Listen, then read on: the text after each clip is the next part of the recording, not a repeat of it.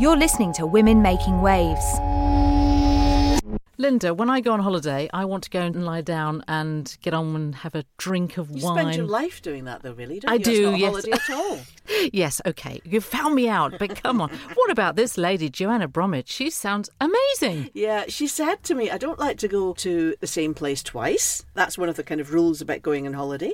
And when they go, they don't want to sit on a beach. They want to go out and explore and find out what's really going on under the surface, which is a great thing to do. I think really an amazing to have such an inquisitive mind. It is. It's very, very good. So she did this before she was going to the Gambia. She searched, I can't remember which site she went on, but she searched for things to do.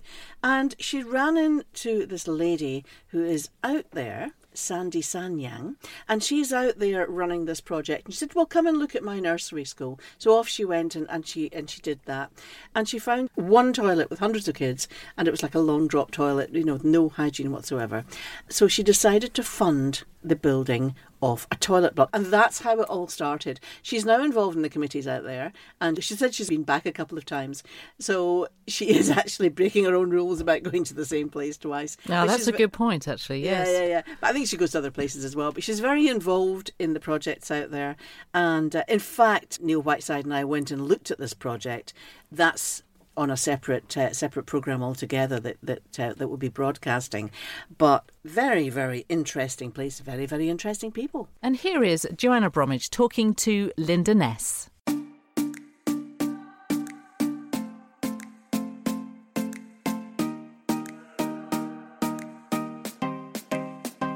I'm speaking to Joanna Bromwich, who is on the committee of Goal for the Gambia.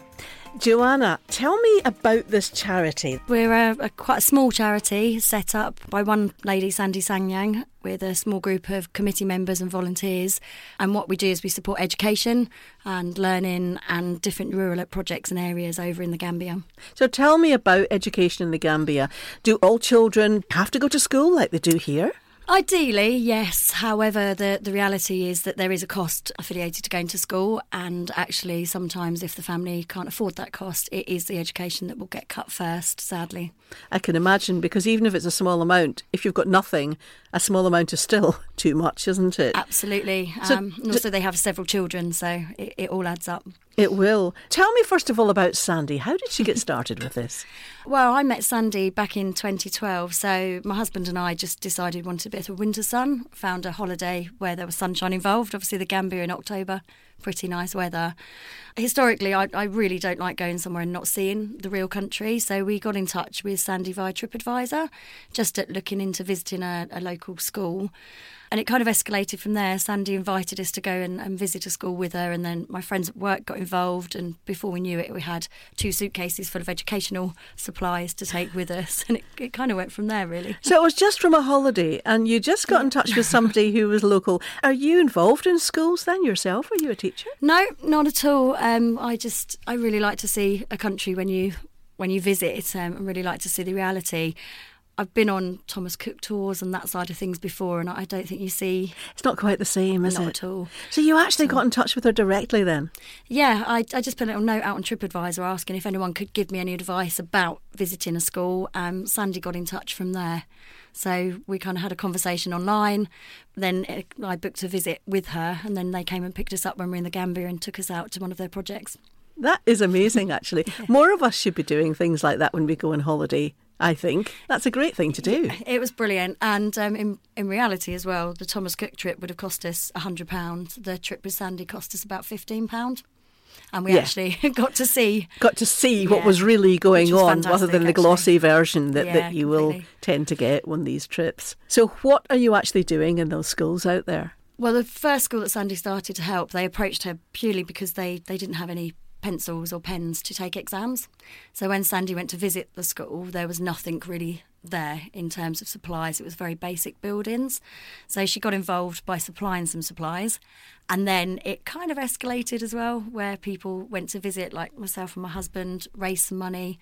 So within that one school, we've rebuilt the classrooms, the nursery, toilets. We've funded a whole new nursery block with a play area and swings. So wow. So you're fundraising over here in order to send money across there? Yes, yeah. So we fundraise here, and also a lot of it is done by visitors, such as my husband and myself. So if people want to visit, they'll tend to go out, see a project in action, come home and get involved from there. So you've really picked this up then. This has started as quite fancy seeing the locals in Gambia, but now you're really involved. Yeah, really involved. And it kind of all escalated from the one school we saw. So it's kind of heartbreaking when you go out there in some ways. So the school we went to see was very basic. There was just a deep well that was completely uncovered where 3-year-olds were hanging over with a cup. The nursery block was so small. They had 70 children packed into this tiny room. Probably not a lot bigger than your office. 70 children? 70 little toddlers where quite often they would pass out or they would be asleep on their desk because it's so hot, obviously. For people that don't know what the size of Cambridge 105, it's not that huge. No. And actually this is on the generous side for what they were in. I can't even imagine 70 people of any size being in here. So it was quite an eye-opener for us. And then we looked at the toilet block. And at that point, there were 400 children in the school. They had 3 toilets. The roof had come off the toilets. They're long drop toilets. The floor moved. The doors didn't shut. And that was for all of the children, boys and girls.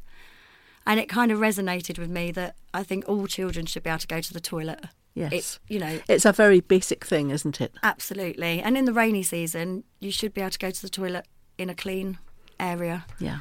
So after we visited, we then went to visit a local family that we had lunch with. So we were talking to them and obviously met the villagers. And I guess we came away thinking, what can we do? We're 2 people, but what can we do? And our birthdays come at Christmas. So this was October. My husband and I, we both had birthdays in December and then obviously Christmas. So we just decided, let's raise money. Let's set a fundraising page up. To see if we could raise £800 for a toilet block. It kind of escalated, and before we knew it, we had £3,000. Excellent. Yeah. And that was on Just Giving or one of these sites? Yeah, on the Virgin site, and we're lucky that we've got some really great friends. We had a £500 anonymous donation from somewhere, and my work are amazing. They really got involved and behind this. So, yeah, we kind of raised enough for the toilets and a bit more.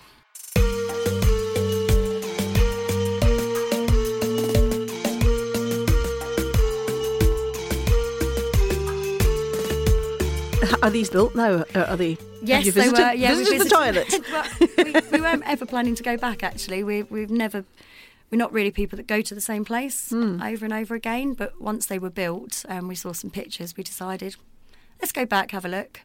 And that visit then turned into us being invited to join the committee, which turned into us going back every year ever since. So now you go to the same place every year. Pretty much, yeah. But I guess it's not a holiday anymore because you will be working when you're out there. It's a mixture. I'd love to say it is, it's work, but it's a beautiful place for holiday. It's got lovely beaches. We have a really wonderful time when we're there. And yes, we still go and visit the projects that we're supporting, and we do go and meet everybody. And one of the things we love when we do is we run beach days. A beach day is basically the opportunity for children to have a day out. They don't have days out. It's not like here where if the weather's nice, we'll go to the seaside. Oh, yes. Everyone's spoiled rotten here, aren't they? Yeah. I mean, even if they could, there's no transportation, there's no money to do that. So one of the things that we've implemented is every year group in the schools that we look after, at that point they get to have this beach day. So the idea is every child, by the time they've gone through school, have had at least one beach day. And we take about 35, 40 children to the beach for the day. Just for a day of fun? Yeah, a pure day of fun. And we have cooks from the local village, so they get cooked 2 meals, which are big meals for them. They have sweets and treats and different juices, and they play games, and they get to go in the sea. So it's that amazing. Must be a day that they'll remember for years and years, all their lives probably, actually. Absolutely. And actually for us, it's just amazing to see they turn up a bit quiet, a bit kind of unsure, and by the end of the day, they're just shrieking and running and... Like children. Yeah, completely. And they really learn quickly. So one of the things I've learned quite quickly is never start a water fight. Never, ever. And the one thing I learnt this year is don't start a seaweed fight. Did you come off worse? Yeah. Oh, yeah. Dear Joanna. Started off with 2 little girls, and then I just heard Sandy say, I'd run if I was you. And I turned around, there were 30 children. Fantastic, though. Having great fun. What do the schools still need? Obviously, you sorted out the toilet situation, but I'm assuming it's just never ending, really. It is ongoing. So, and one of the things that happened to us last year is we'd set both the schools up and we were doing really well, and then we had really awful weather, which meant the roof was taken off of all of the school building. Oof. Yeah, it's quite difficult. And actually the roofing is one of the most expensive parts of building out there. So we had to then fundraise for the new roof. It is ongoing. I mean, obviously the school gets bigger all the time and there's more children. One of the things we do need are educational supplies, so pencils, just pens. Simple as that. Just pencils, really pens, chalk, notebooks. Blackboard paint. Obviously, it's all blackboards and chalk out there still. There's no electricity in the schools generally, so it is all the basic stuff. School uniform sometimes, and one of the major things is sponsorship for the children that go to school. Oh, how would people do that then? The way we work it is it's a monthly donation, so it all goes through our site, it all goes through the gift aid as well, so it's £5 a month. Ongoing. £5 a month will sponsor a child out there. Yeah. And that's nothing, is it? Not at all. And that includes their school fees. It goes towards a uniform, a book bag and everything that goes with that for that year. So £60 a year. And do you sponsor a particular child? Do you know who this child is? Or is it a generic kind of £5 and we know that sponsors a child? I think you do know them because you receive a school report and you're told about them. We have caseworkers that work for us, so what they do is they visit all of the children when it comes to school report time, and they visit them sporadically through the year as well, so you'll get something personalised from your child. I guess probably some of my friends that have got sponsored children get a little bit more interaction in terms of when I go, I take a parcel to the family. Mm-hmm. So I actually meet their families. Quite often they donate rice, so I get to give rice to the families and I get to see the children every year, which is amazing. It must be quite expensive for you, though, paying for all of this stuff going across in the plane with you. Yes, yeah, we do always have quite a lot of luggage. So this year we had 105 kilograms of luggage. Oh, my and goodness. And a 3-year-old, so that was fun. But we do ship out, so it's probably about £9 or £10 for a box that we ship out on probably a monthly, 2-monthly basis.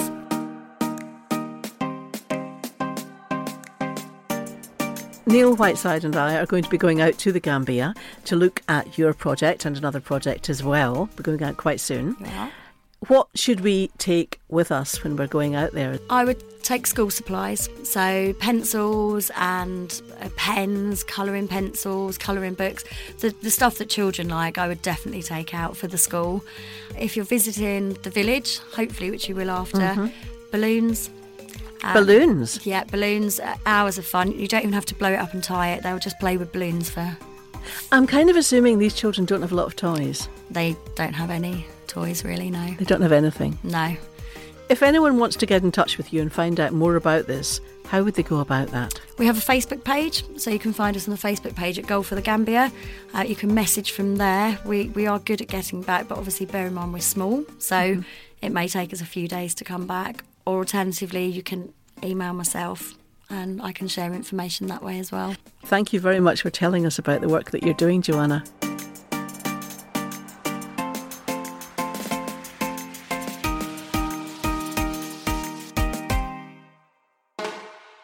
And that was Linda Ness talking to Joanna Bromwich.